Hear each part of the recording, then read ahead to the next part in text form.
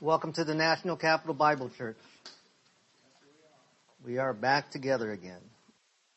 Let's pause for a moment of silence and confess any known sins so that we could get back into fellowship with God if we need to.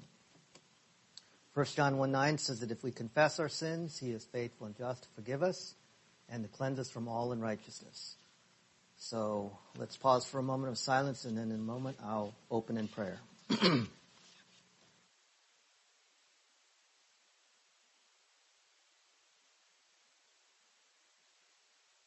Thank you, Father, for this opportunity for us to assemble once again to study your word and the key doctrines that are contained in the field manual as per Pastor Gene Cunningham.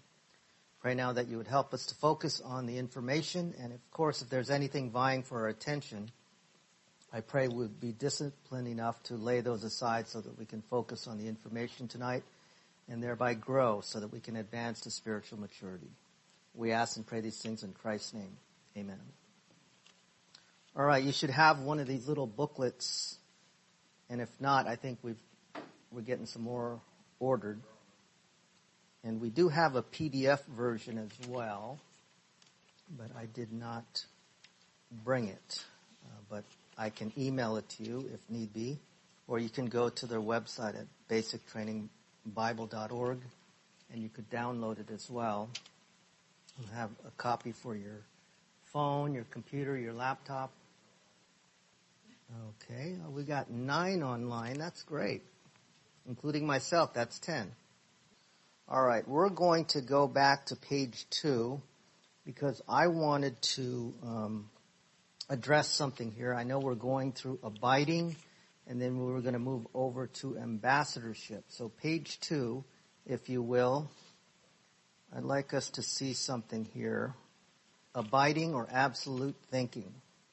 Right here on page 2, on the bottom, you'll notice that Pastor Gene mentions earthly problems are temporal and variable, but divine solutions are absolute. Is that true?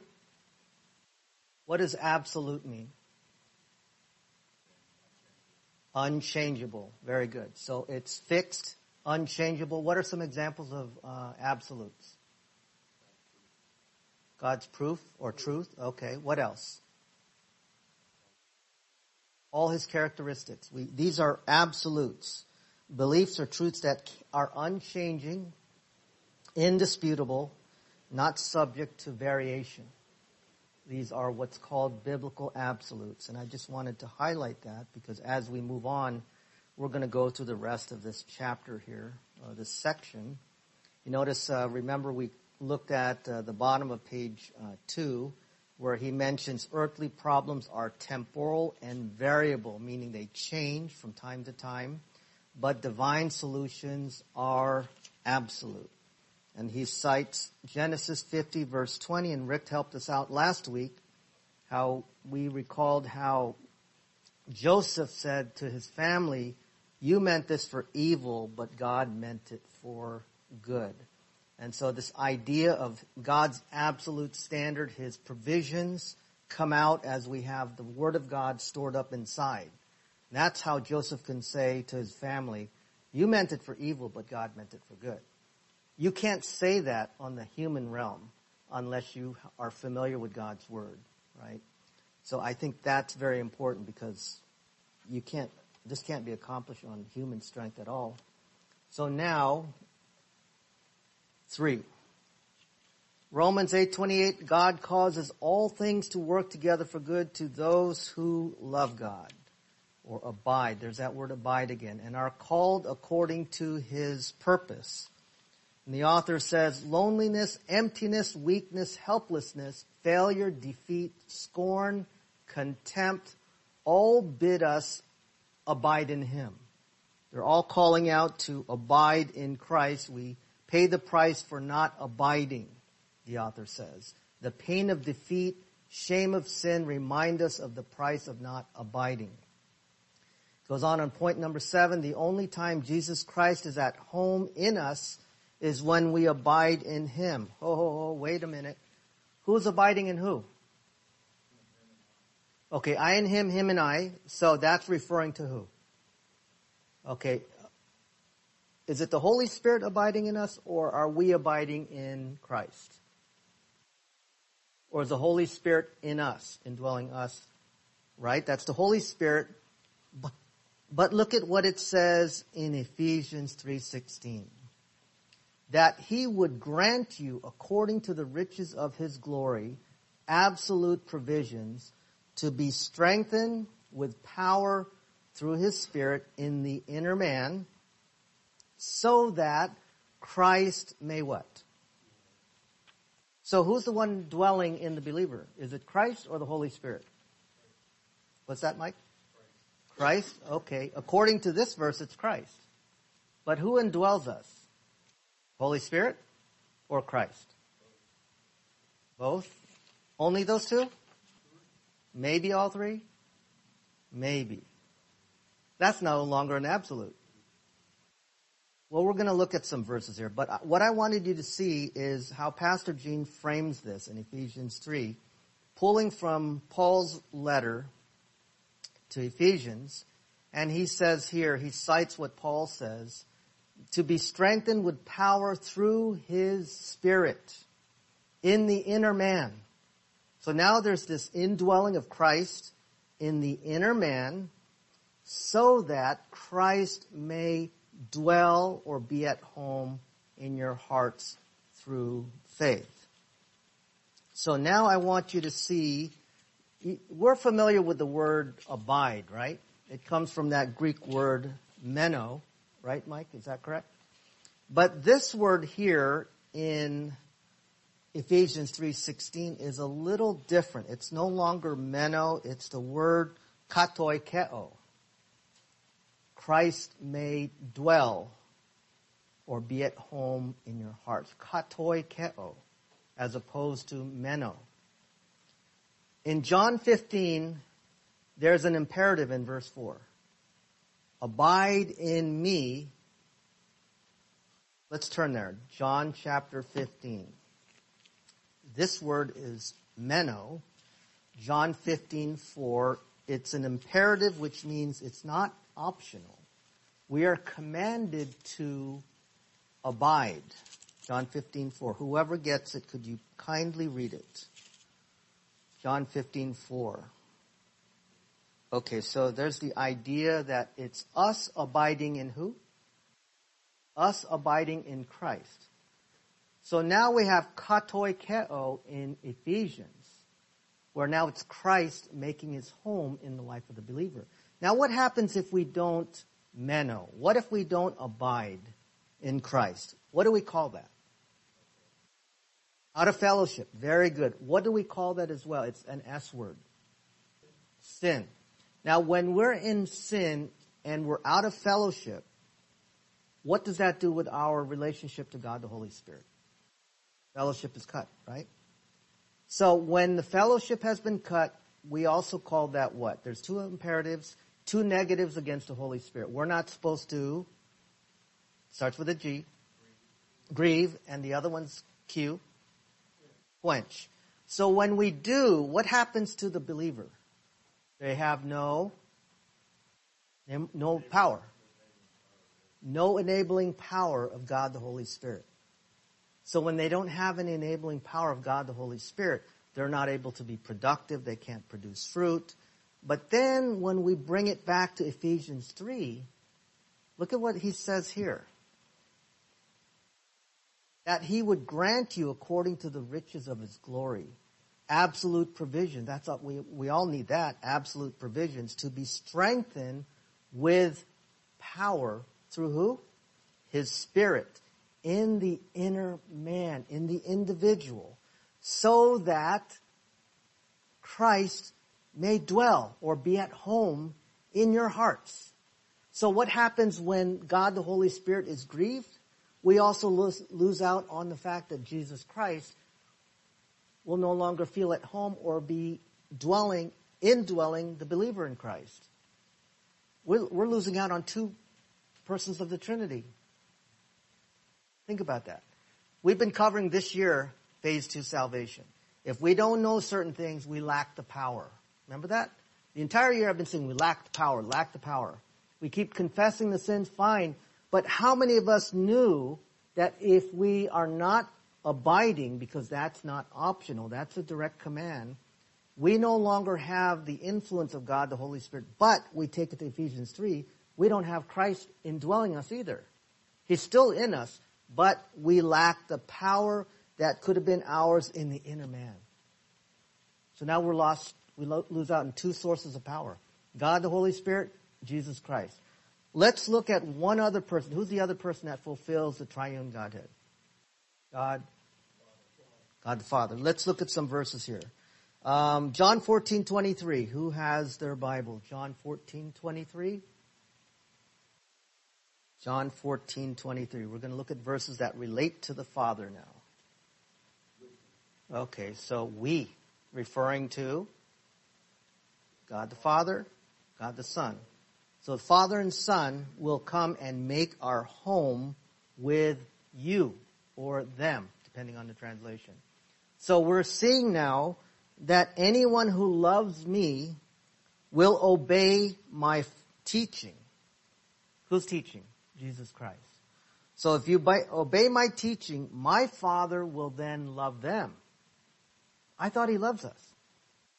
So what if we don't obey Jesus? Does He therefore no longer love us? What is He trying to say here?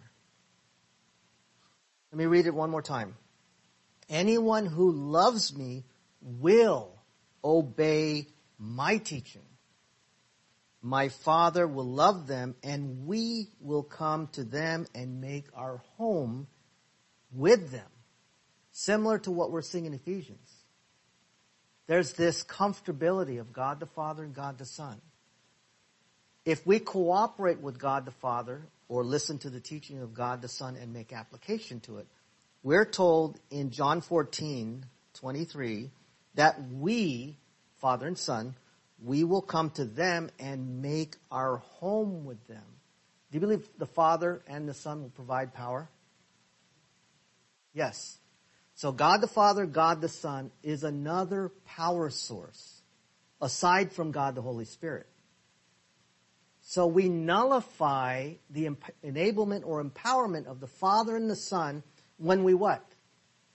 We fail to obey. Obey who though? Jesus. So if we didn't know that, how often have we been losing out on the potential power that could have come from the Father and the Son? Because we're so quick to say, well, 1 John 1:9, so that we recover the filling ministry of who?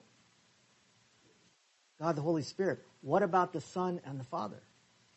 How do we tap into the power from the Father and the Son? Obey the teachings of Christ. Because if not, they won't make their home with us. And what happens when we don't have them making their home in us? Well, if we look at Ephesians 3, the absolute provisions will be strengthened with power through His Spirit in the inner man, so that Christ may dwell or be at home in your hearts through faith. The inner man is where the soul is. That's where our real issues are, right? When we're down, discouraged, depressed, angry, it's residing in the inner man. And that's where God the Father and God the Son takes residence, if we cooperate with His Word. But if we don't even know this, not only do we short-circuit God the Holy Spirit, but we short-circuit God the Father as well as God the Son, taken from Ephesians 3. How about 1 Corinthians 3:16? We saw John 14:23. How about 1 Corinthians 3:16? Referring to the Father. So whose temple? God's temple. Do you not know that yourselves are God's temple and that God's Spirit dwells in your midst? Depending on the translation, but that's basically, it's the essence. We are God's temple, not just God the Holy Spirit. You not know your body is the temple of the Holy Spirit. But when you look at 1 Corinthians 3:16, it's clear that we are God's temple. Let's look at one more with regards to the Father so that we can move through this book here. 1 John 4:15. 1 John 4:15. What does it say in 1 John 4:15? towards the back, right before Revelation, after James. Okay, let's try to make sense out of that. Whoever confesses that Jesus is the Son of God, God abides in him and he in God. Look at that. What do we have to do? Verse 15. Confess what though? How often do you confess that Jesus is the Son of God? When you're with others. I mean, we don't have to say that robotically at home after you're eating a sandwich or something. Right. Based on his title. Very good. So this is something that I think we need to see as we're pulling these verses together. God the Father, God the Son, God the Holy Spirit. Because of Ephesians 3:16 and 17, I think it's important to know that the power comes from not only God the Holy Spirit, but also God the Father and God the Son. There's this idea of them dwelling in us, making their home resident in us, in the inner man. So again, in verse 15, whoever confesses that Jesus is the Son of God, God abides in him. Good question. So phase 1? Okay, so you think verse 15 is more of a phase 1 justification? I can certainly see that. Whoever confesses that Jesus is the Son of God, God abides in him. But also there's this idea of as we're making a stand for God as believers. There's this idea that there's this ongoing fellowship with God as we make a stand, as we confess Jesus as Lord. So there's that reciprocal relationship with God the Father, God the Son, as we're making a stand. Because the truth is, we don't always make a stand. We're at work and someone says, Scott, hey, are you into church, man? We're Marines here. Vanessa, are you really into that stuff? I mean, what do you do on Sundays? We're all going to hang out. Let's go do something. But if we don't make a stand and confess Jesus as Lord, I mean, I'm not saying bring a Bible and beat them up over the head. Maybe in the Good News Club right there. But we should make a stand and confess him as Lord. Not necessarily like beating them up with a Bible, but just making a stand. Making a stand for him. So it can be a phase 1 justification passage. But 1 John is written to ensure and strengthen fellowship among the believers. It's a fellowship book. It's not really a salvific book. There are sections in here, I think in 1 John chapter 5. But this is laced with a lot of fellowship verses. Let's say, for example, Scott, can you read verse 15, please? 1 John chapter 3, verse 15. Okay, so how do we make sense out of that? Verse 15, whoever hates his brother is a murderer. And you know that no murderer has eternal life abiding in him. Is it possible to murder someone and still have everlasting life? Or do you lose it? You don't lose it. Okay, I agree. So how do we make sense of this? Whoever abides or whoever hates his brother is a murderer. Is that true? Hate is equivalent to murdering someone? Is that what it says in Matthew chapter 5? Whoever says to his brother without a cause, is angry with his brother without a cause, he's guilty of, right? Whoever looks at a woman in lust, there's this whole thing of perspective, right? So now what about this? How do we not hate someone? Whoever hates his brother is a murderer, and you know that no murderer has eternal life abiding in him. How the heck do we make sense of that? Well, we have to go to chapter 5, verse 20. Darren, could you read that, please? Chapter 5 of 1 John, verse 20. Yeah. This will kind of coincide with the whole thing of what Scott was saying about making a stand for Christ and so on. He is the true God and eternal life. So when we look at back to chapter 3 of verse 15, the idea here, let me read it carefully, whoever hates his brother is a murderer, and you know that no murderer has eternal life abiding in him. So when you look at 5:20, Christ is equivalent to eternal life, right? So it's the idea of, it's equivalent to saying that he does not have Christ abiding in him at that moment. So there's broken fellowship. He's not cooperating as someone who loves his brother, and therefore that's not a manifestation of the abiding life of Jesus Christ in him. So if I'm going around murdering people, would you not agree that that does not display my relationship with Christ in a harmonious fashion? Right? I'm out of fellowship. Would you say, Vanessa? Right. It doesn't look like that, right, Scott? I mean, if I'm murdering people outside, that does not display my wholesome, vibrant relationship to Christ. And so when you connect this verse, chapter 3, verse 15, to chapter 5, verse 20, Jesus Christ is equal to eternal life. And so my relationship with Jesus Christ is not where it's supposed to be when I'm hating people, when I'm murdering people, right? So the idea here is whoever hates his brother is equal to a murderer. And so the idea here is that that's not a lifestyle of someone who is showing a fellowship-like relationship with Jesus Christ. That's the opposite. So if I'm hating my brother, if I'm not getting along with Darren and I'm hating him, that doesn't display a good relationship between me and Christ. Right? That's me hating my brother, and that's not reflective of an ongoing relationship, familial, strong fellowship with Christ. Does that make sense? Judy, Jerry, does that? Okay. I just want to make sure Jerry's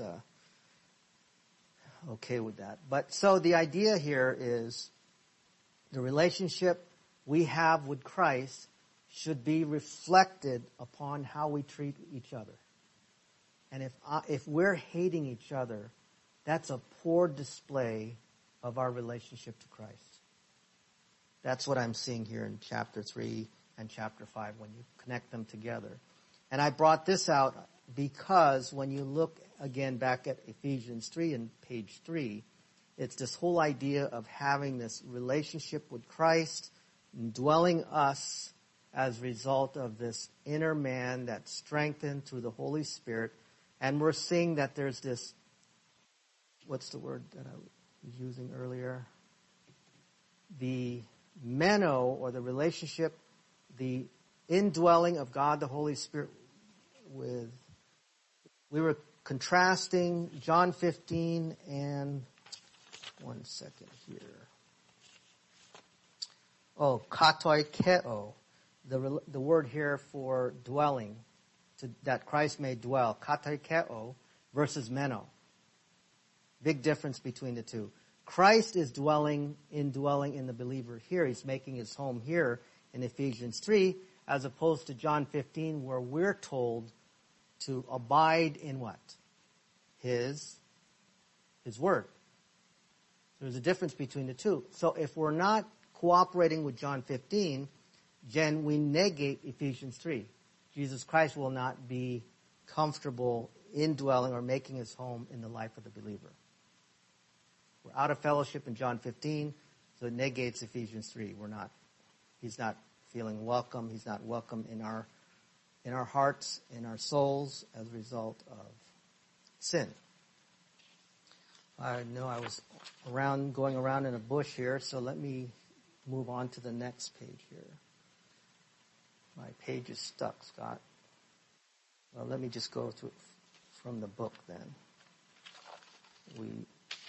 On page 3, let's turn to page 4. Ambassadorship. This is where we were supposed to start anyways tonight. So the author talks about how an ambassador does not appoint himself We are appointed by Christ as per 2 Corinthians 5:18-20. And then an ambassador does not support himself because God supplies all of our needs. Ephesians 1:3, Philippians 4:19. Now, I think I mentioned this about 2 months ago. Some of you are old enough to remember Charlie's Angels. Remember that? Charlie's Angels, what was the name of the guy who was the boss? Do you remember that? Bosley? Okay. You know, the interesting thing about Charlie's Angels is that they never saw Bosley. Remember that? They never saw. Huh? Oh, it's Charlie. Okay. They never saw Charlie. Very good. Thank you, Debbie. They never saw Charlie, and likewise, we never saw God. So if Charlie can get his 3 angels to do his work, we should be able to do his work as well. That's the whole idea of being an ambassador. Although we've never met Jesus Christ ourselves, we will later on. But the idea here is when we're going through this, an ambassador is not a citizen of the country where he is sent. We are citizens of heaven, Philippians 3:20. So he sent us. An ambassador has instructions in written form, which is found in the Word of God, as per 2 Timothy 3:16. An ambassador cannot take insults personally. That sometimes is the reality of life when we're sharing. He is accepted or rejected not in his own merit, but because of who he represents. We represent the Lord Jesus Christ, and so many times we'll be rejected or embarrassed or ridiculed, and that's just how it is. If they hate me, they will hate you as well. Number 6, an ambassador does not enter a country to profit himself. We're on earth to serve the Lord, 2 Corinthians 5:15. And number 7, an ambassador is a personal representative of someone else. Everything he does and says reflects on the one who sent him. We're representatives of the Lord Jesus Christ by action as well as by word, as John 13:35 says and John 17:23. Number 8, an ambassador's perspective is service. His prospect is reward. We're commissioned for service, top of page 5, and we will be rewarded in time. Matthew 5:12, 2 John 1:8, as well as Revelation 22:12. An ambassador is recalled when war is declared. The recall of all believers at the rapture of the church will announce the beginning of the end for Satan. And I appreciate what he says there, because as we know, the church is going to escape the wrath that's forthcoming during the tribulation. And so I like how he puts this on number 9, that we will be recalled at the rapture of the church will be announced at the beginning of the end for Satan. Now he goes on to talk about the available people, and he starts by mentioning Moses. Numbers 12:3, Hebrews 11:25-26. To Moses, availability meant self-denial and great hardship to accomplish the plan of God. And then he mentions number 2, David, 2 Samuel 16:11, as well as 1 Samuel 16:13 and 17:37. In the battle with Goliath, there was only one person available for the fight, the man David. What made David so great? The fact that he stepped out of the multitude of warriors and said, I'll be the one. And any other person could have stepped forward and accomplished the task, but David made the voluntary decision to be available. Elijah, 1 Kings 17:2-3, as well as 8-9. Elijah is considered by many the greatest prophet of the Jews. What made him great?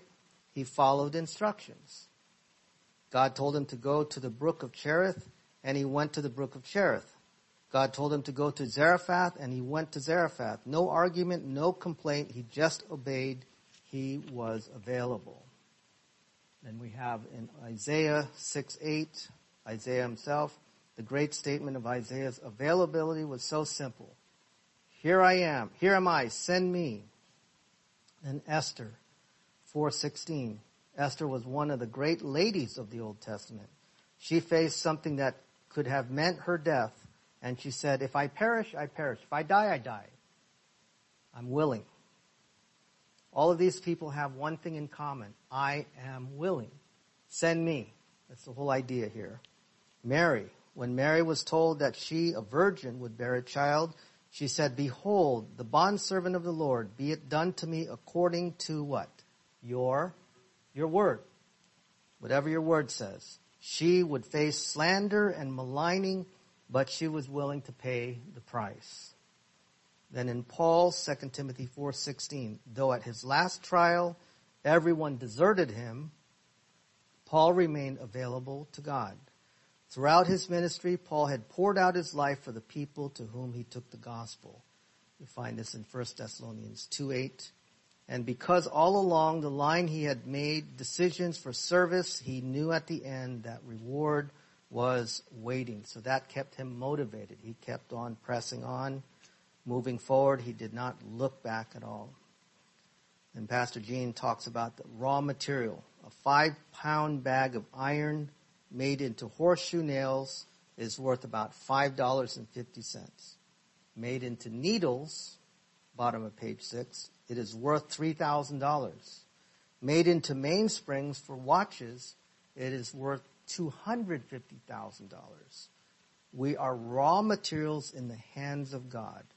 What will be our worth in heaven? The answer depends on how much refining we allow God to do in our lives on earth. So who's willing? Who's ready to go? Well, I like how the author highlights available people, because really we have to ask ourselves the question too, are we available? As a church, as a local ministry, are we available? We sometimes talk about growing the church, doing this, doing that, but the truth is, it starts with us. The goal isn't just growing the church. The goal is growing our souls in the Word of God. To grow spiritually so that in the end we will be available people. We will advance. Because as we get into the Word, as we get transformed through the renewing of His Word, then it impacts and influences us for better decisions in life, which ultimately will bring Him honor and glory. So available people, and then next week we will look into biblical spirituality on page 7.